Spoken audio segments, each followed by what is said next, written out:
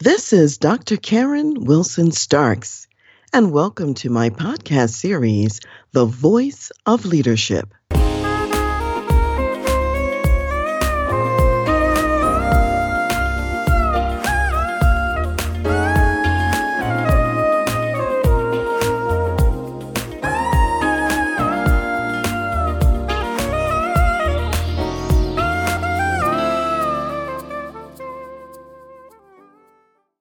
Building a business is a lot like building a house.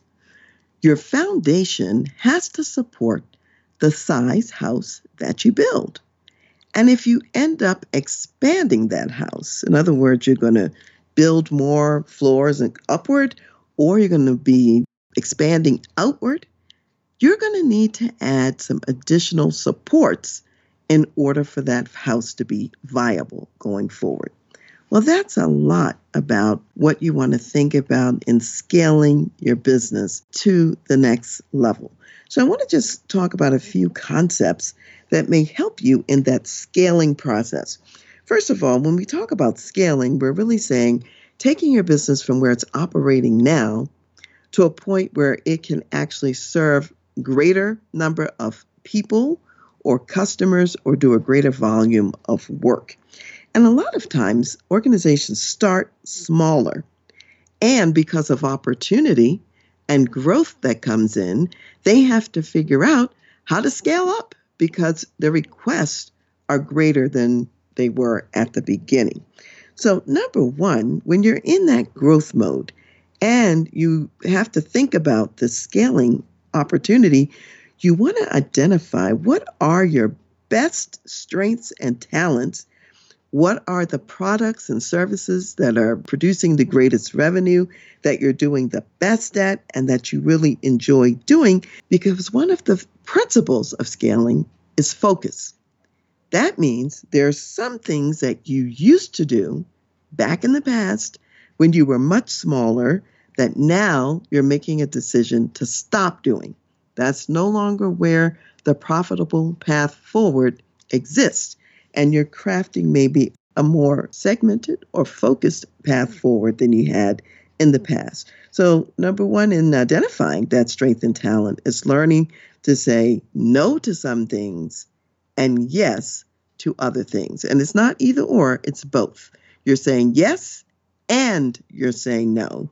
That's what makes your business scalable. So this leads to number two. It means thinking about this and planning ahead. Obviously, at the very beginning of your business, if you could imagine building that house for the growth, you would build a deeper, bigger foundation right from the beginning. Sometimes we don't know that, and we may not have planned ahead from the beginning. However, we're in the middle of it, and we can plan the next level of growth. So think about that, what you're going to be putting on that foundation, and what else is going to need to be in place before you continue any further. So that's number two. Number three, I would say this is that from the executive suite, you can't always see what's happening down in the trenches. So it's going to be very important to ask the workers who are doing the job daily what it is that they need. What they need might be in a form of equipment, might be machines, it might be other employees or workers in certain positions. It may even be new positions that don't exist today in order to fulfill the mission and to provide the best products and services to customers. I find that in a lot of organizations that are scaling, they end up needing admin and support staff. And a lot of times this is not valued highly by the organization because the organization sees it as a cost. However, if you've got an executive who is making hundreds of thousands of dollars a year, and now they're spending a lot of time doing administrative work, that's an overpaid administrative person. Free them up and let them go ahead and do the high-level work that you're paying them for. Bring in the administrative staff to take that load off. I'm thinking about the military as an example here. I know that when officers reach the rank of general officer or admiral, or the flag ranks as they are called, they are provided a lot more resources than they had even as full bird colonels. So they're going to have drivers. They're going to have admin people, and almost everything in life that you think that they could do on their own, there's an aide or someone there who's going to do it. They're not doing those things themselves. You also want to be asking your people about what new skills they need, what new learning and development they require in order to do this new work that's going to take you to the next level. So again, don't assume you, as the executive, that you know it all.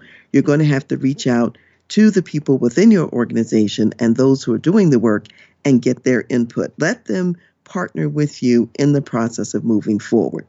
Similarly, number 4, you're also reaching out to customers as partners, and you're finding out what has delighted them the most about what you do and your services, and what else you could do that maybe you haven't even thought about that would delight them even more. So let them also be a part of the process, because after all, you are building these products and services for their benefit as well. And then number 5, even though I'm mentioning this last, it does not mean it's least important. This is a huge part of scaling and a huge part of being prepared for growth, and that is putting in simplified automation. And one of the things I find is that as organizations grow, they are actually piecing together systems that worked for them when they were very small. And as they've pieced together all of these systems, they often lose the integrative aspect of those systems working well together. And what that results in is people have to spend a lot of time doing workarounds. Sometimes they have to do many processes and actions manually or by hand that are very time consuming. And not only is it taking up a lot of time, there are so many points where error can be introduced into the system. So you really want to be thinking about systems and systemization and integration of systems. What umbrella do we need to bring in that ties all of this together?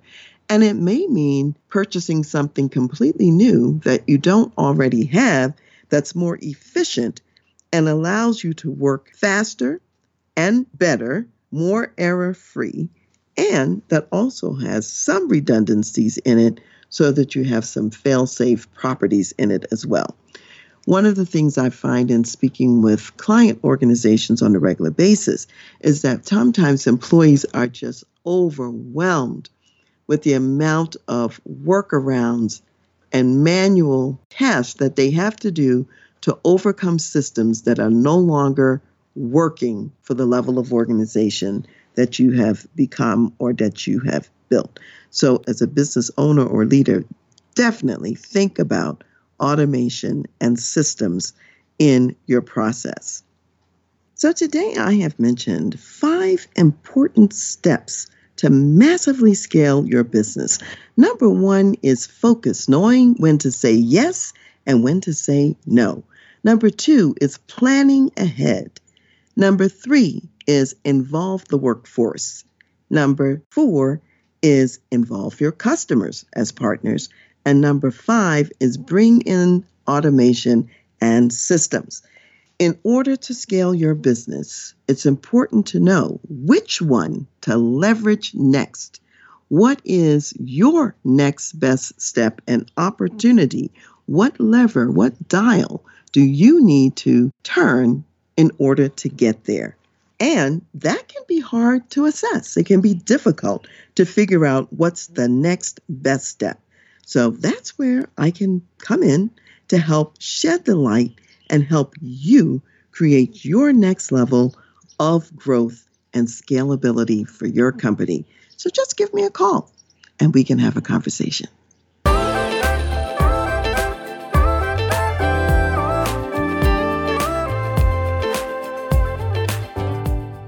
You've been listening to The Voice of Leadership with me, Dr. Karen Wilson Starks.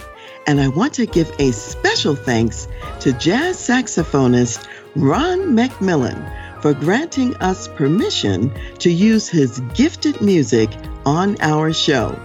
Thanks for listening, and remember to go to my website, transleadership.com for more strategies, insights, and leadership resources.